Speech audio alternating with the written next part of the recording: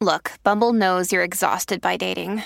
All the must not take yourself too seriously and 6'1" since that matters. And what do I even say other than, hey? Well, that's why they're introducing an all-new Bumble with exciting features to make compatibility easier, starting the chat better, and dating safer. They've changed, so you don't have to. Download the new Bumble now. When you need mealtime inspiration, it's worth shopping Kroger, where you'll find over 30,000 mouth-watering choices that excite your inner foodie. And no matter what tasty choice you make, you'll enjoy our everyday low prices, plus extra ways to save, like digital coupons worth over $600 each week. You can also save up to $1 off per gallon at the pump with fuel points. More savings and more inspiring flavors make shopping Kroger worth it every time. Kroger, fresh for everyone. Fuel restrictions apply. Hey folks, this is Kevin. On this week's episode of Risk, you'll hear Nimisha Ladva. And I have my first experience of married people talk to each other with their eyes with no words. And his eyes basically say to me, zip it. That and more. But before that, you know, these days you can get pretty much anything you want on demand, like this podcast. You can listen whenever you want, when it's convenient for you. So why are you still taking trips to the post office to mail letters and packages? You can get postage on demand with Stamps.com. With Stamps.com, you can access all of the amazing services of the post office right from your desk 24/7 when it's convenient for you. You can buy and print official U.S. postage for any letter, any package using your own computer and printer. And then the mail carrier picks it up. You just click, print, mail, you're done. It couldn't be easier. We've been using Stamps.com at Risk and the Story Studio for years now. At this point, it's just a no-brainer. We would not go back to mailing any other way. And right now, you can use Risk for this special offer. It includes up to $55 of free postage, a digital scale, and a 4-week trial. So don't wait. Go to Stamps.com before you do anything else. Click on the radio microphone at the top of the homepage and type in Risk. That's Stamps.com. Enter Risk. Now here's the show.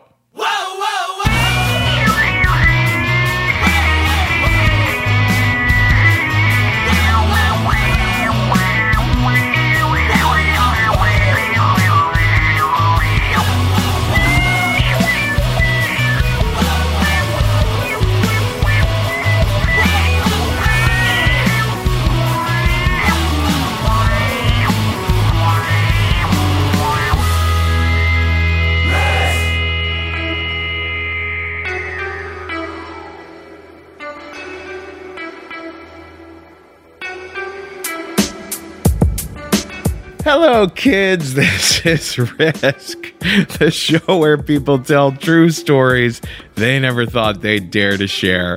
I'm Kevin Allison. This is Kevin Yost behind me now, and we are calling this week's episode Understanding. These are two stories from our Los Angeles show recently, and one story from a recent Washington, D.C. show we did. Speaking of Washington, D.C., oh my goodness gracious, it continues to be a terribly, terribly frightening and fraught and perilous time we're living in. So it is really, really wonderful that there are organizations to help get out the vote.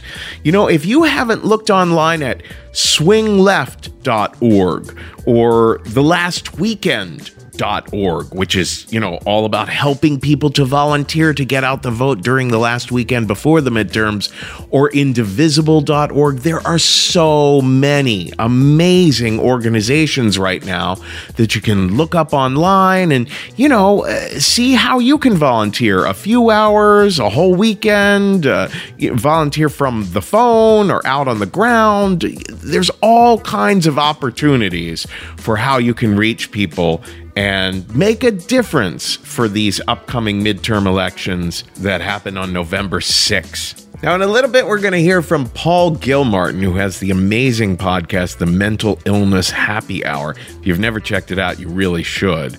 But before that, we're going to start with another favorite of ours, Nimisha Ladva. She has a story in the Risk book You can find her on Twitter at Nimisha Ladva, and here she is now with a story we call Mother-in-Law.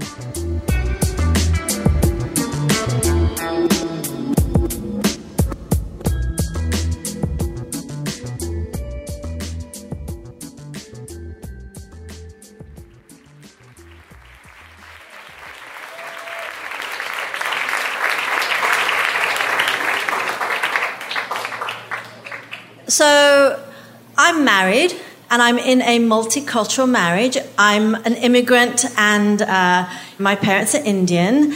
And I'm married to a nice Jewish boy from Chicago, and his name is David. Now, we've been married a few years now, quite a few years actually, but the story I want to tell happens in the very first year of our marriage. It's March, and it's my birthday, and David says to me that he wants to take me to New York for the day. And I am delighted. Like, this is what marital bliss is like. You get special things with your special person. And then David tells me that this is actually, it's a share birthday because his mother, my mother-in-law, is going to come with us because her birthday is in March as well. Now, I am a mere mortal, and I feel a little bit less special. And I have some small-minded thoughts about this. And I know that I should let the feeling pass through my body like gas or some other bodily dysfunction. But I don't. Because the truth is, Elaine, my mother-in-law, has not exactly welcomed me into the family. I'll give you two examples. So first of all, in all the years I knew her, she actually died a couple of years ago, but in all the years I knew her, she never learned to say my name correctly. And I would give her helpful tutorials. I would say things like, Elaine, just say Felicia. And she would say, Felicia. And I'd say, and then put a nim in front. And she would say, Demisha? No, it's not Demisha. Damisha? No. I just felt like if she cared really, in 15 years, she might have figured it out. On the few occasions that she said it right, it was a complete fluke. So I didn't think she cared enough to have learnt my name. And I told you two examples. So the second example happened actually right after we got engaged. And it's when David is trying to tell me something about a conversation he has had with his mother. Now, David is a business school professor. He speaks in nice paragraphs. They have topic sentences. There are transitions. It's lovely. He's very understandable. But on this day, when he's trying to tell me about his mom, it's not going so well. It sounds a bit like this, like, Nimisha, so like, Wisconsin, and also California. So you're ready, right? Yeah? You ready? For what? Like, I can make nothing out of what he said. The most I can figure out is that their family vacations were all in Wisconsin, and that Elaine has spent some time in California and Arizona, and that's it. That is Elaine's sum total of experience in the world. And he's basically saying she's sort of limited. And then he says, so are you ready? And I'm like, ready for what? And he says, well, I have to tell you something. When I told her I wanted to marry you, her first question was, so is she black? And right then and there, all the blood rushes out of my head, and it is replaced by fear and anger. And time stands completely still while I have a million thoughts in fast and slow motion at the same time. And I'm thinking, what the heck? The only thing this woman cares about is the color of my skin? Like, she doesn't care that I have decent credit and a clean driving record? I'm also a pretty good cook. Like, that doesn't matter? And there's some sort of hierarchy of boys that are appropriate for her son, of girls that are appropriate for her son, and they're like, nice white Jewish girls on top, blonde, blue-eyed shiksa temptresses underneath, and then the broad category of not good enough, bad, and wrong that is black. And does an Indian fit into that? And I start panicking because I realize, what if David just answered, no, Mom, she's not black, and left her taxonomy and racism of the world intact? What if he didn't challenge her? What if he didn't defend me? What if this is the most important conversation we haven't had yet in our relationship? And there is a silence between us that is like glass. It is the silence that happens when two people have built a world together and it is about to crack and shatter. I am too afraid to ask David how he answered that question. And he looks at me and he tells me, we got into a terrible fight, Nimisha. It was one of the worst fights I've ever had with my mother. She is wrong. I am not defending her, but I don't know if she can change. Are you ready for that? I start doing some math. I realize that I'm ready to marry David, and Elaine lives in Chicago, and David and I live in Philadelphia, and she's only made a couple of trips out of the state. I'm ready. I'm ready. I figure it's going to be okay. But I do have to, on this birthday trip, I do still have to share the day with basically a racist. And I should tell you, the day is going to involve a nice lunch, and David and I are vegetarian. You might have met vegetarians like David. He had some epiphany about animal welfare and the warming planet. And so for 14 years, even before he met me, he was vegetarian. And then you may or may not have met vegetarians like me. I have actually never had meat in my life, at least not that I know of. I was raised Hindu in the nonviolent Gandhi tradition, and I had just never had meat. I'm kind of a high-stakes vegetarian. I guess that's what I'm trying to say. I mean, when David first met me, he did not tell me that he was vegetarian because he figured out it was that important to me, and he wanted to make sure that I liked him for him and not just for the convenience of his diet. Two vegetarians and their Midwestern elder. I mean, in New York, you're going to find a perfect place. So I tell David, look, David, I'm going to do some research. I'll find us something Asian, maybe something Italian. We can all have something together. So no, don't worry about it. Why? My mom's already picked out a place. I'm like, why even pretend this is a share trip, right? Who are we all kidding here? And so I say, well, I actually don't say anything. I just put on my sugar-sweet newlywed voice, and I say, sweetheart, where are we going? And he says, we're going to the Carnegie Deli.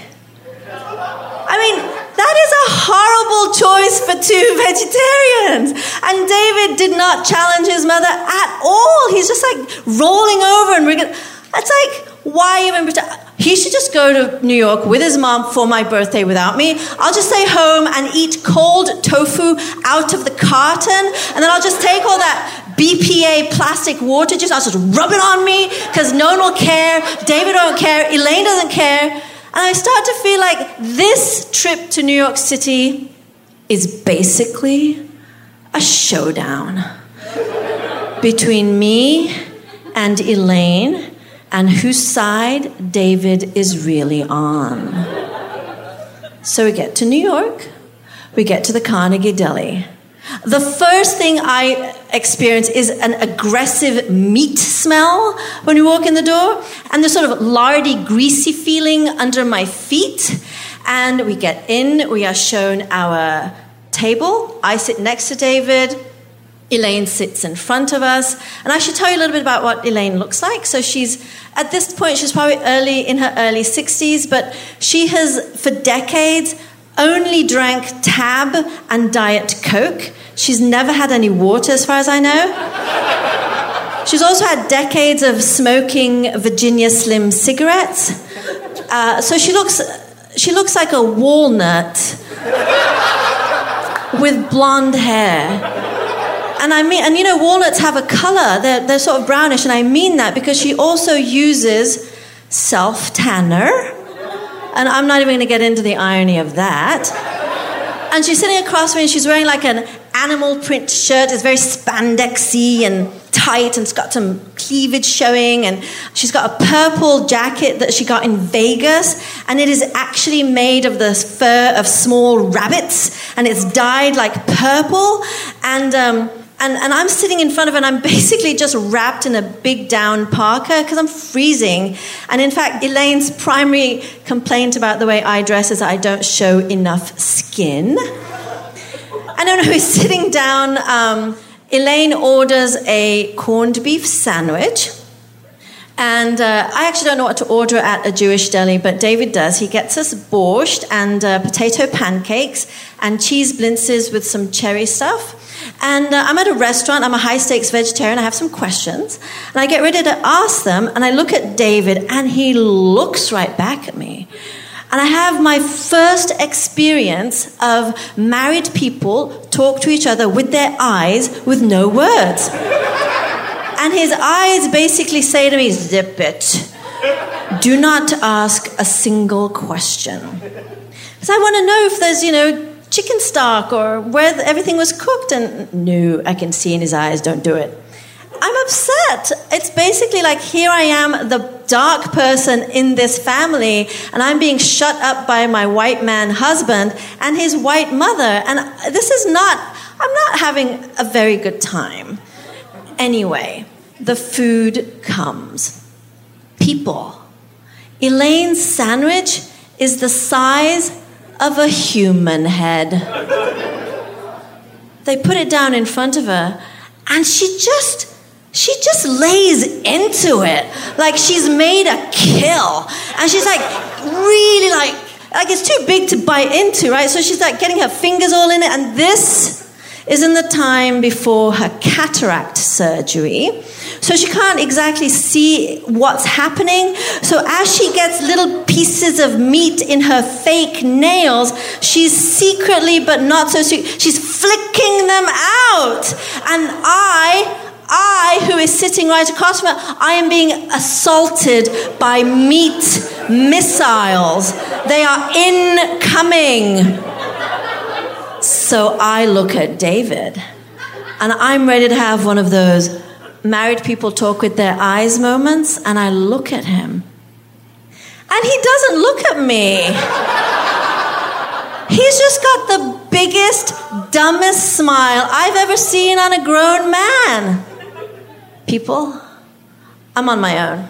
I do what I have to do. I make a vegetarian protection fortress. I move the ketchup and the mustard a little bit closer.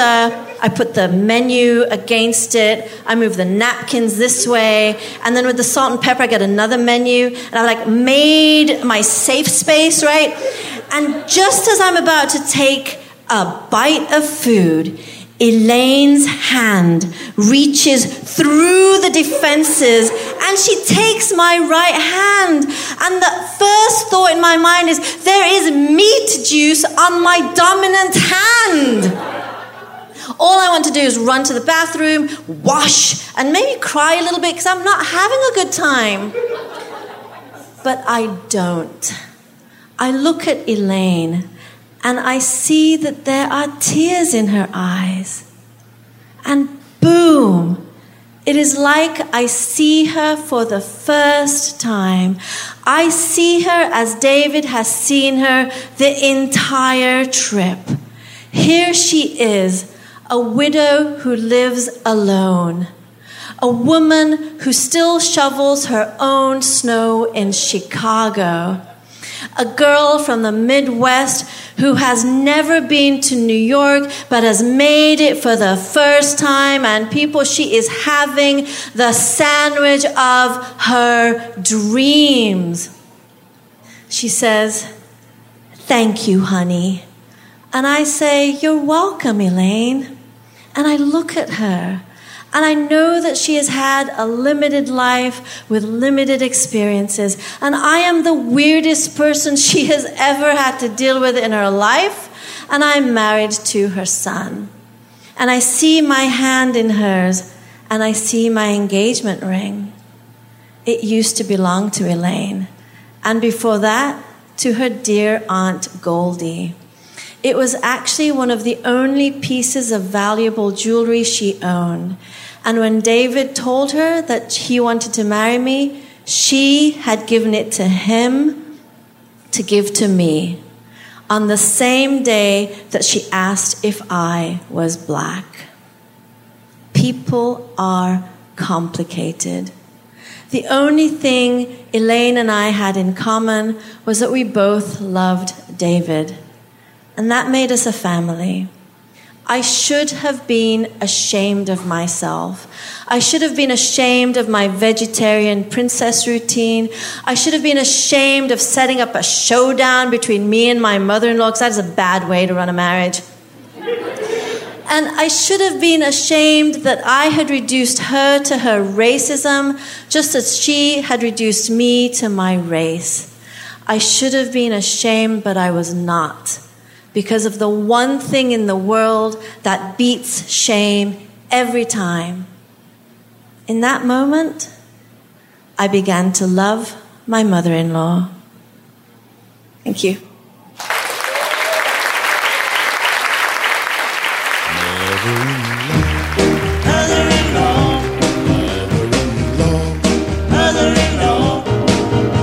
The worst person I know. Mother-in-law, she worries me so. Mother-in-law, if she leave us alone, oh, we would have a happy home. Sent from down below. Mother-in-law, mother-in-law, my mother-in-law, mother-in-law.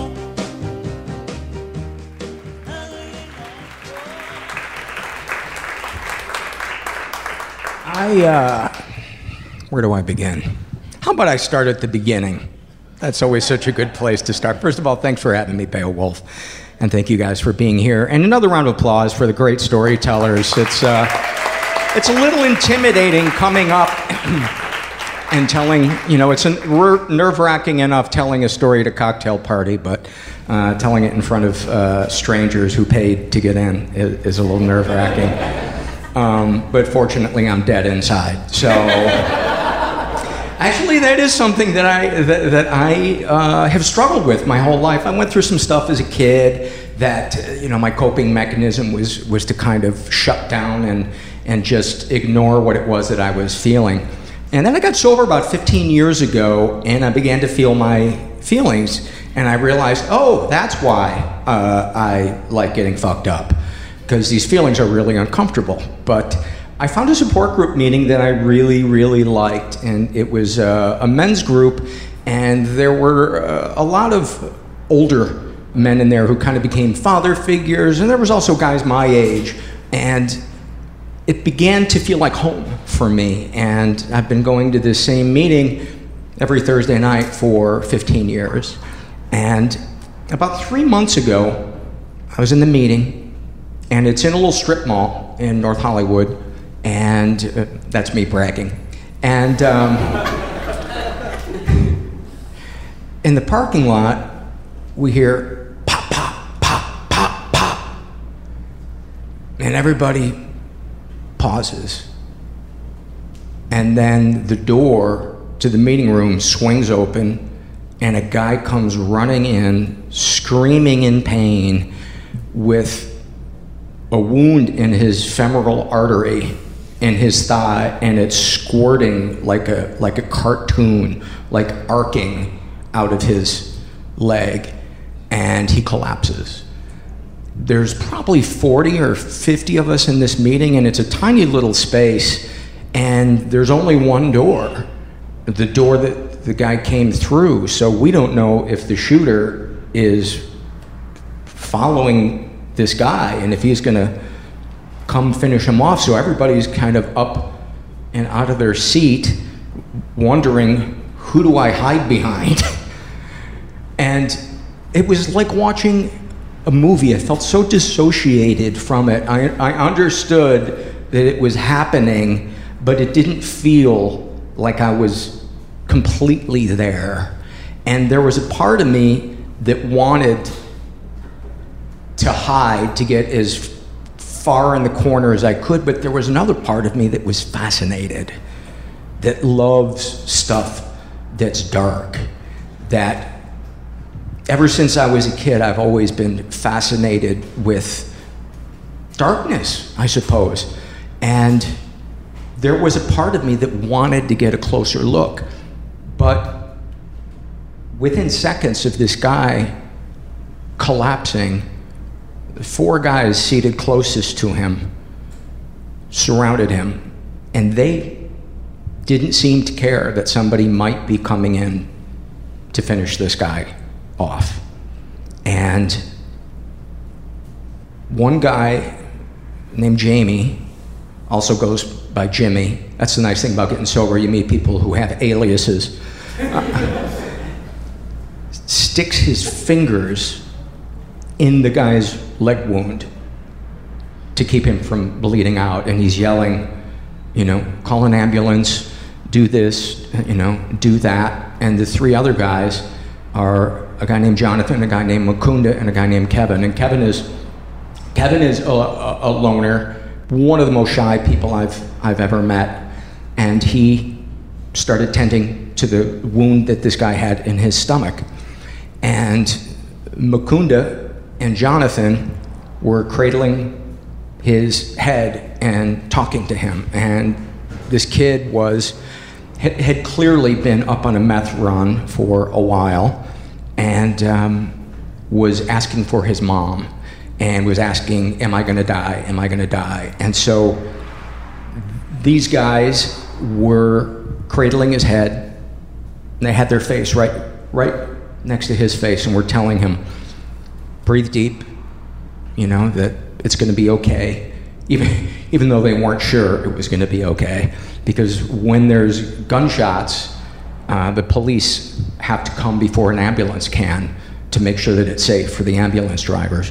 So as they're tending to him, I'm standing in the middle of the room, and I felt shame because I wasn't doing anything. And yes, it was too crowded for anybody to really get in there, but I didn't want to go see if something more could be done, but I also didn't want to leave. And when I went to that meeting, I was feeling pretty good about myself, but it doesn't take much for me to shame myself for what I'm thinking or feeling. And I was just marveling as I was watching these guys go to work, because they would kind of dip down. It was pretty obscured from view because they were surrounding him. And then I remember at one point Jonathan got up, and it looked like he had dipped both of his arms in blood above his elbows. And I just thought, my God, those are men. I felt like a little boy standing there. And it struck me that these guys have robbed people, have been in prison, have been deadbeat dads, all of the shit that when we look at it, we think, fuck that person. We should put them all on an island, that whole trope. The police eventually came, the ambulance came. They were able to save this guy's life. And as I was leaving the parking lot, first of all, there's something kind of cool about being inside the police tape. It's so fucked up. But I was like, wow, this is... So many times I've driven by something where there's police tape and wondered, oh, I wonder what's going on in there.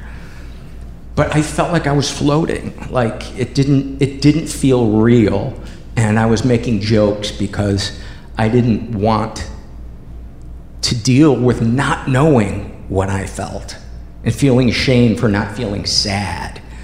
And as I was driving home, I only lived 2 miles from there, but I could barely concentrate on where I was going. And I started thinking about those guys and who they used to be and who they are today.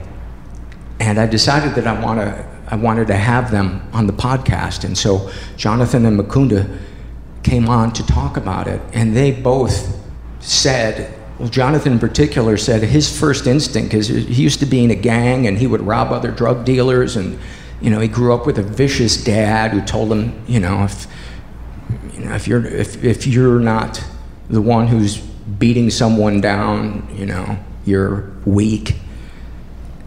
And he's become this really sensitive, beautiful man. And he said his first instinct when that guy came in was to jump over him and get the fuck out of there.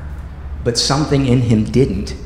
And I think that's what I found in that meeting, is there is a greater consciousness that becomes available to us when we ask for help, when we shed our egos and become vulnerable.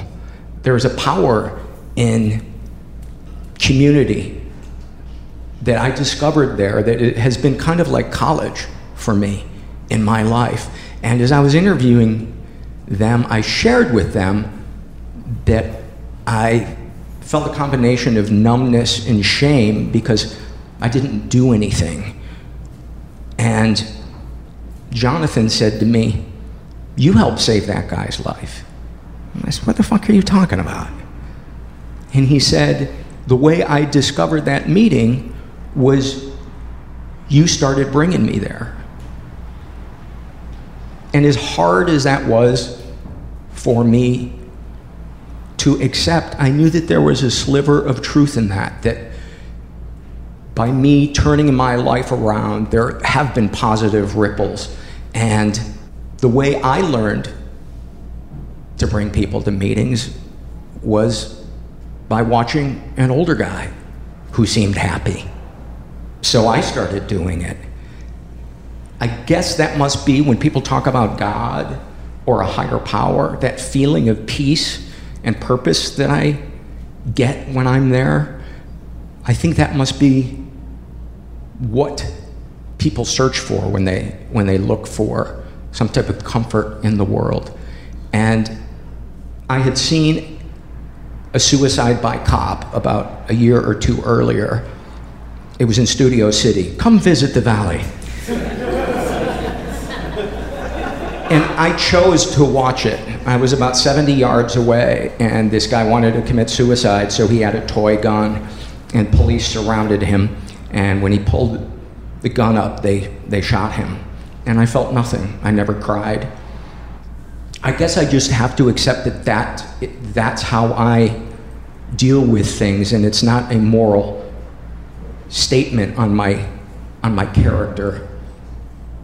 But the thing that I took away from watching these guys do what they did, which I don't think I could have. I could bring somebody to a meeting, but I can't put my fingers in somebody's leg. The thing that I took away from it is that people who are a quote-unquote cancer on our society, if they connect to something bigger than themselves and they get vulnerable, they can become the medicine that can help society. Thank you.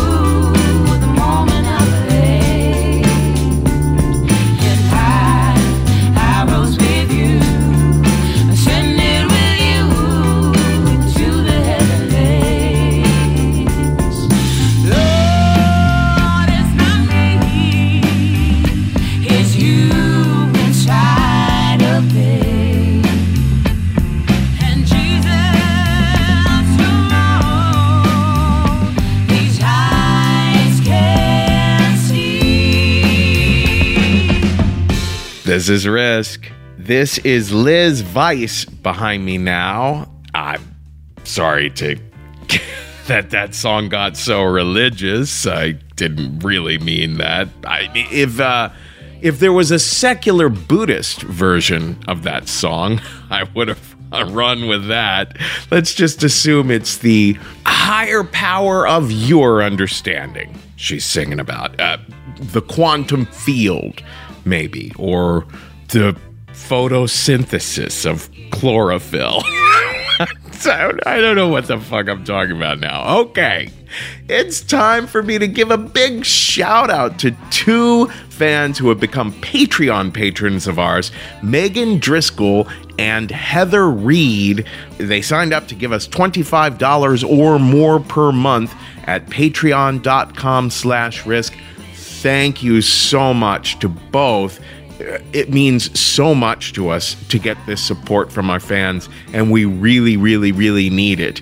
So if you want to help keep Risk running, go there to patreon.com/risk and help us out as well. There's also tons of bonus content that you have access to when you sign up there. Also, if you have purchased the Risk book and you want to encourage other people to buy it too, why don't you do this? Make a little recording of yourself encouraging other people to buy the book. Say what it is that you love about the book. Maybe share a little anecdote of some personal experience you've had with the book or what it means to you, and send it to us, and we might play it on an episode.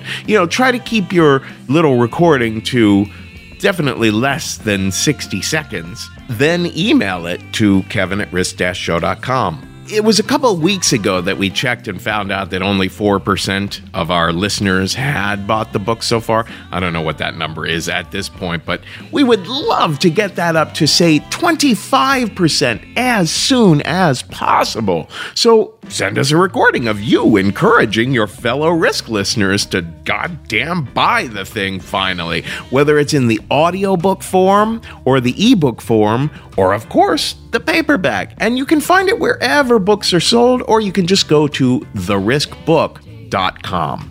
Our final story on this week's episode comes to us from the wonderful Jillian Safransky. Jillian told this one at the Risk Live show that we do once a month in Los Angeles at the Bootleg Theater. You can find her at yogijillian.com. Here she is now with the story we call Note to Self.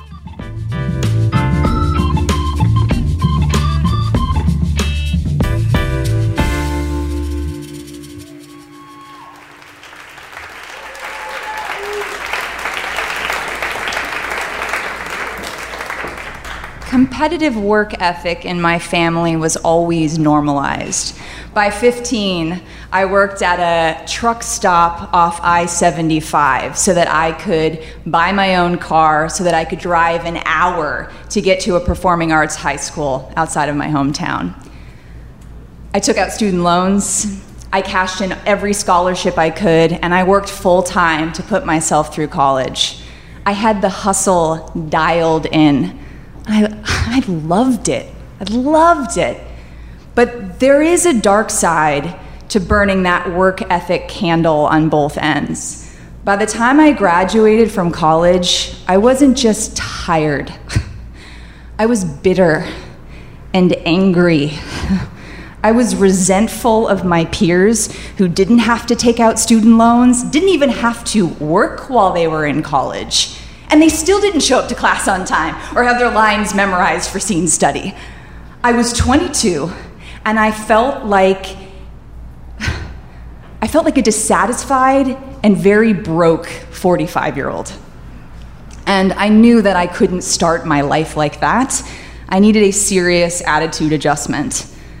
So I booked myself a one-way ticket. I moved to Australia with one goal: to learn to surf. And I did.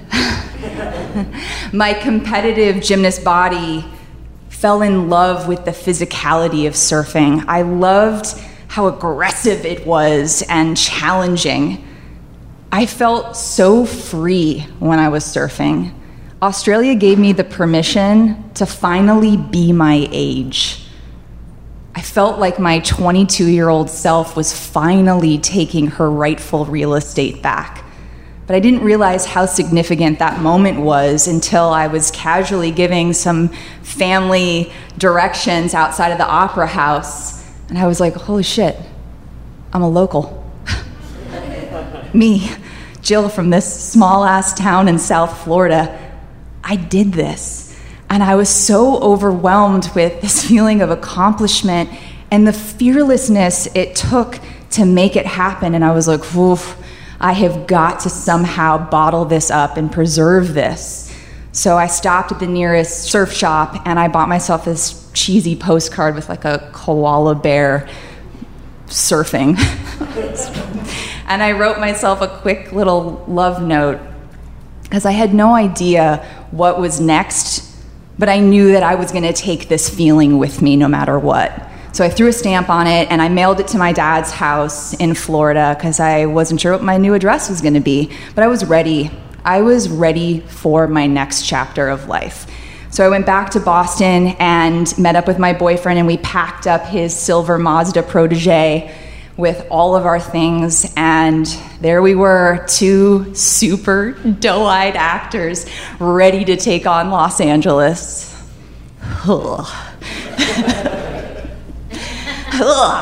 But man, I remember that drive so well. My favorite moments on that drive were actually when he was asleep. He was a kind of drooling, dead to the world kind of sleeper. And I would blast Dashboard Confessional. And I would sing every ounce of my longing out of my body while I gripped that steering wheel, and I felt like I was driving right into the heart of my life. We planned to stop in Chicago to stay with my best friend, and I got to see some Chicago improv, and I ate a pumpkin pancake the size of my head.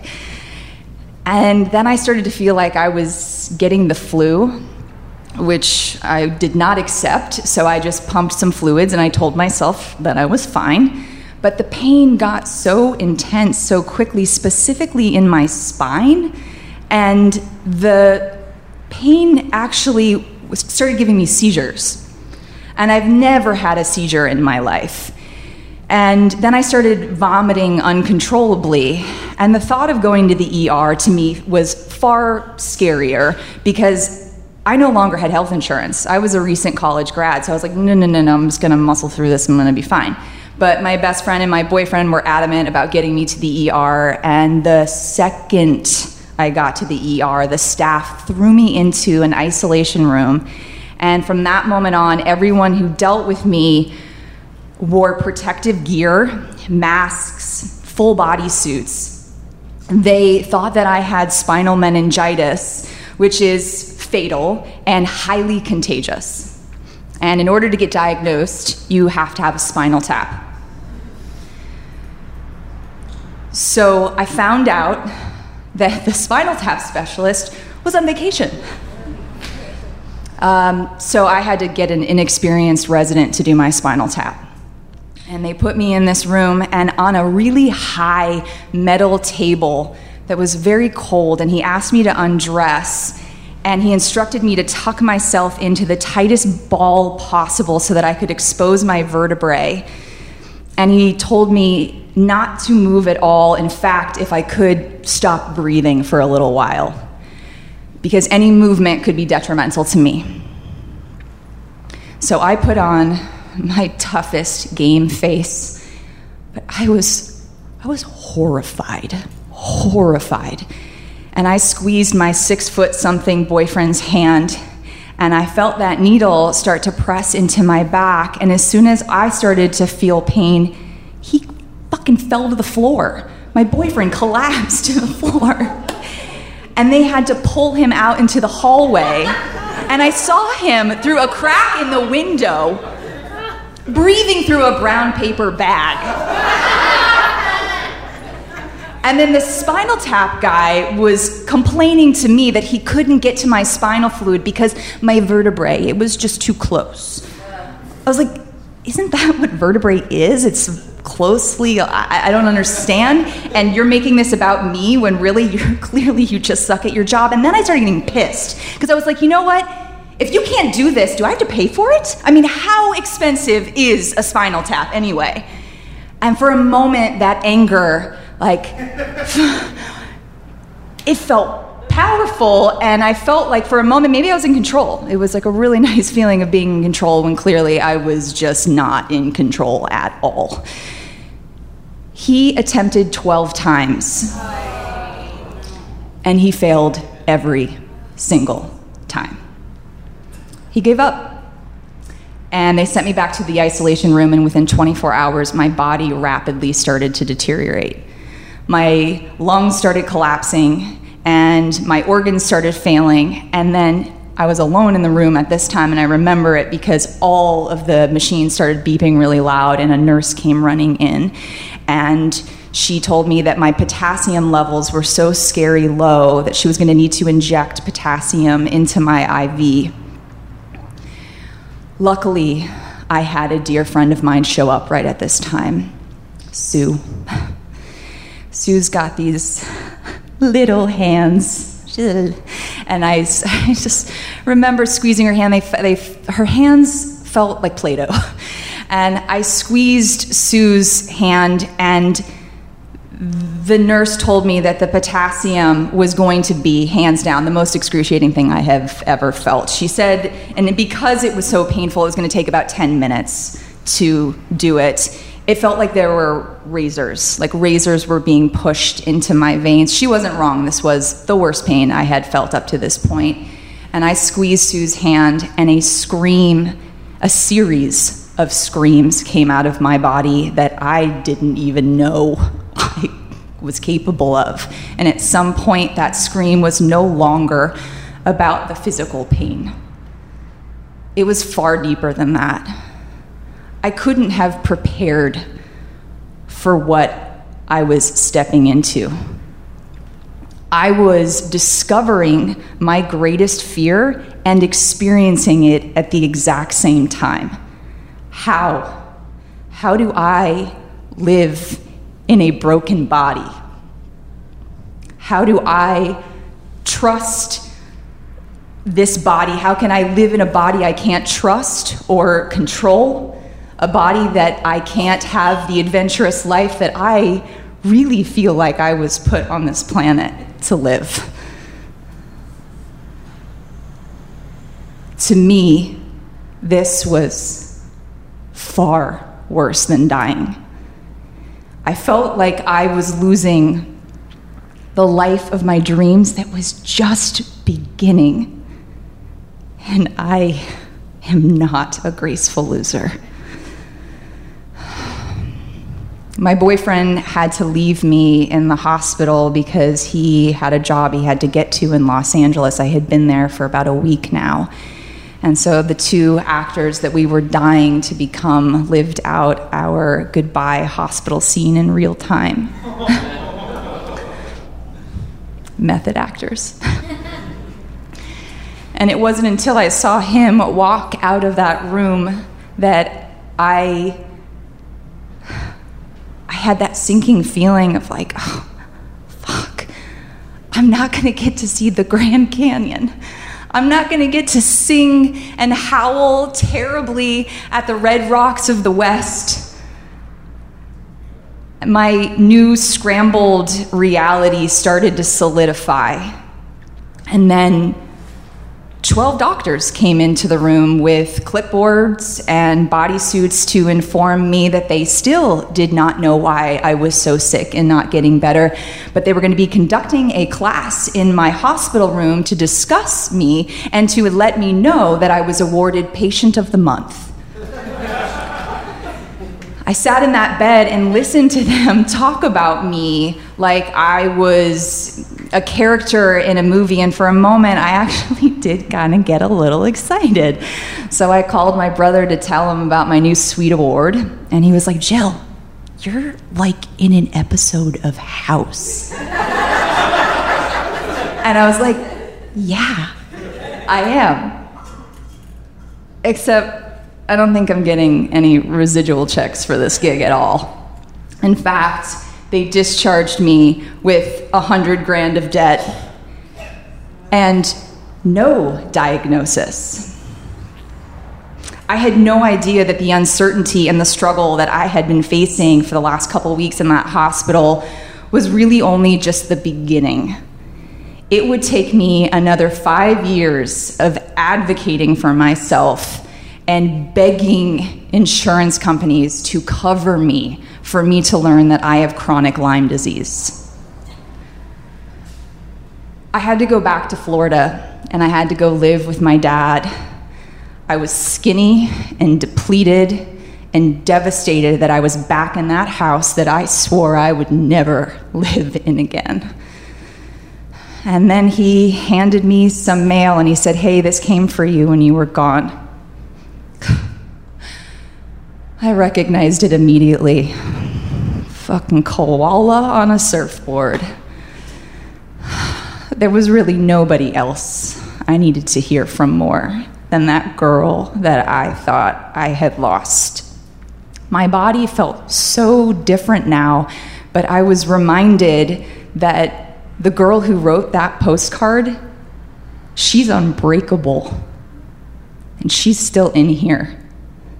And up to this point, I really had no idea that my physical strength is actually not just in my body, it's in my core. It's in me, it's in my spirit. When I read the words that I wrote to myself on that postcard, it felt like I was whispering into my ear, "Hey, Jill, you did it. You made this happen when it seemed impossible. I am so proud to be you, and I can't wait to see what you do next." Thank you.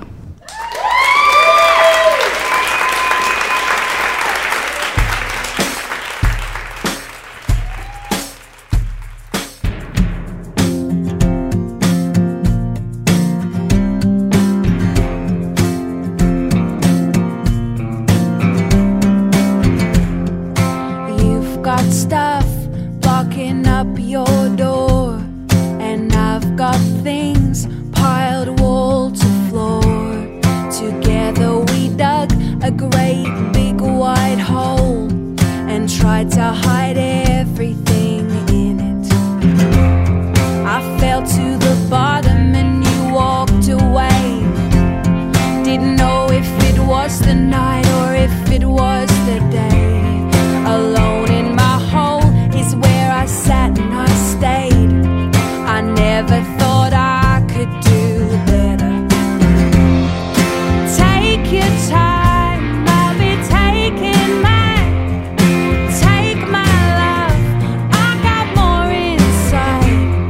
And I don't mind if I'm old and gray. Just take your time, baby, I'm okay.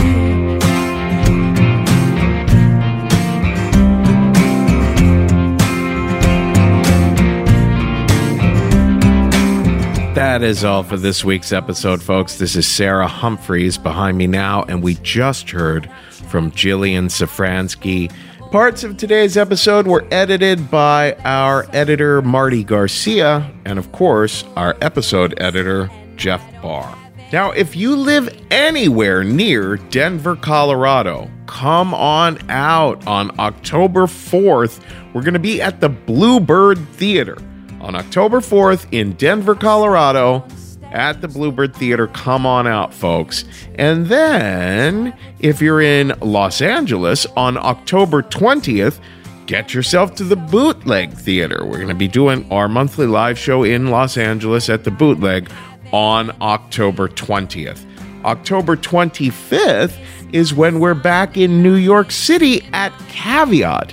That is October 25th, New York City at Caveat. Come on out. And then on November 14th, we are at the Bell House with Bawdy Storytelling. You know, last year we did a Bawdy/Risk collaboration show of all kinky stories. We're doing that again on November 14th at the Bell House, and we're still taking pitches for that. So if you have kinky stories, pitch them to us at pitches@risk-show.com. Hey, you know, a great way to introduce more friends to the podcast is to point them to the classic Risk singles episodes that we're putting out now every Thursday. It's a great way for a newcomer to get to know the podcast because each episode is a classic, a great story, and it's just one story, so it's easy to listen to, easy to digest. There's not a bunch of announcements and everything. Check it out and send your friends our way to check it out as well. Everything else you might be curious about Risk is at risk-show.com. You can stream our episodes there. You can find out where our next live shows are. You can pitch us. There's a submissions page there. You can find out how to support us, where our Patreon is, and all that. There's a shop there. You can learn more about the Risk book there. And if you want to learn about our school where we teach storytelling, that is at thestorystudio.org. Folks, today's the day. Take a risk. Baby, I'm okay. Baby, I'm okay. Baby, I'm okay. Baby, I'm okay.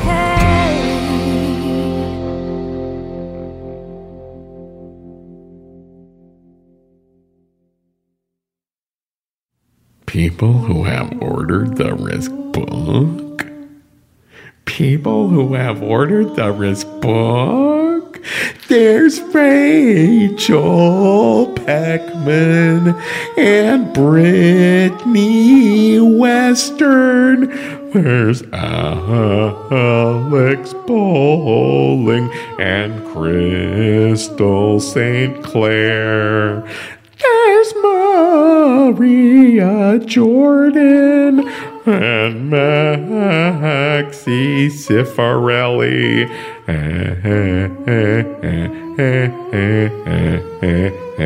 and Chris Burkett.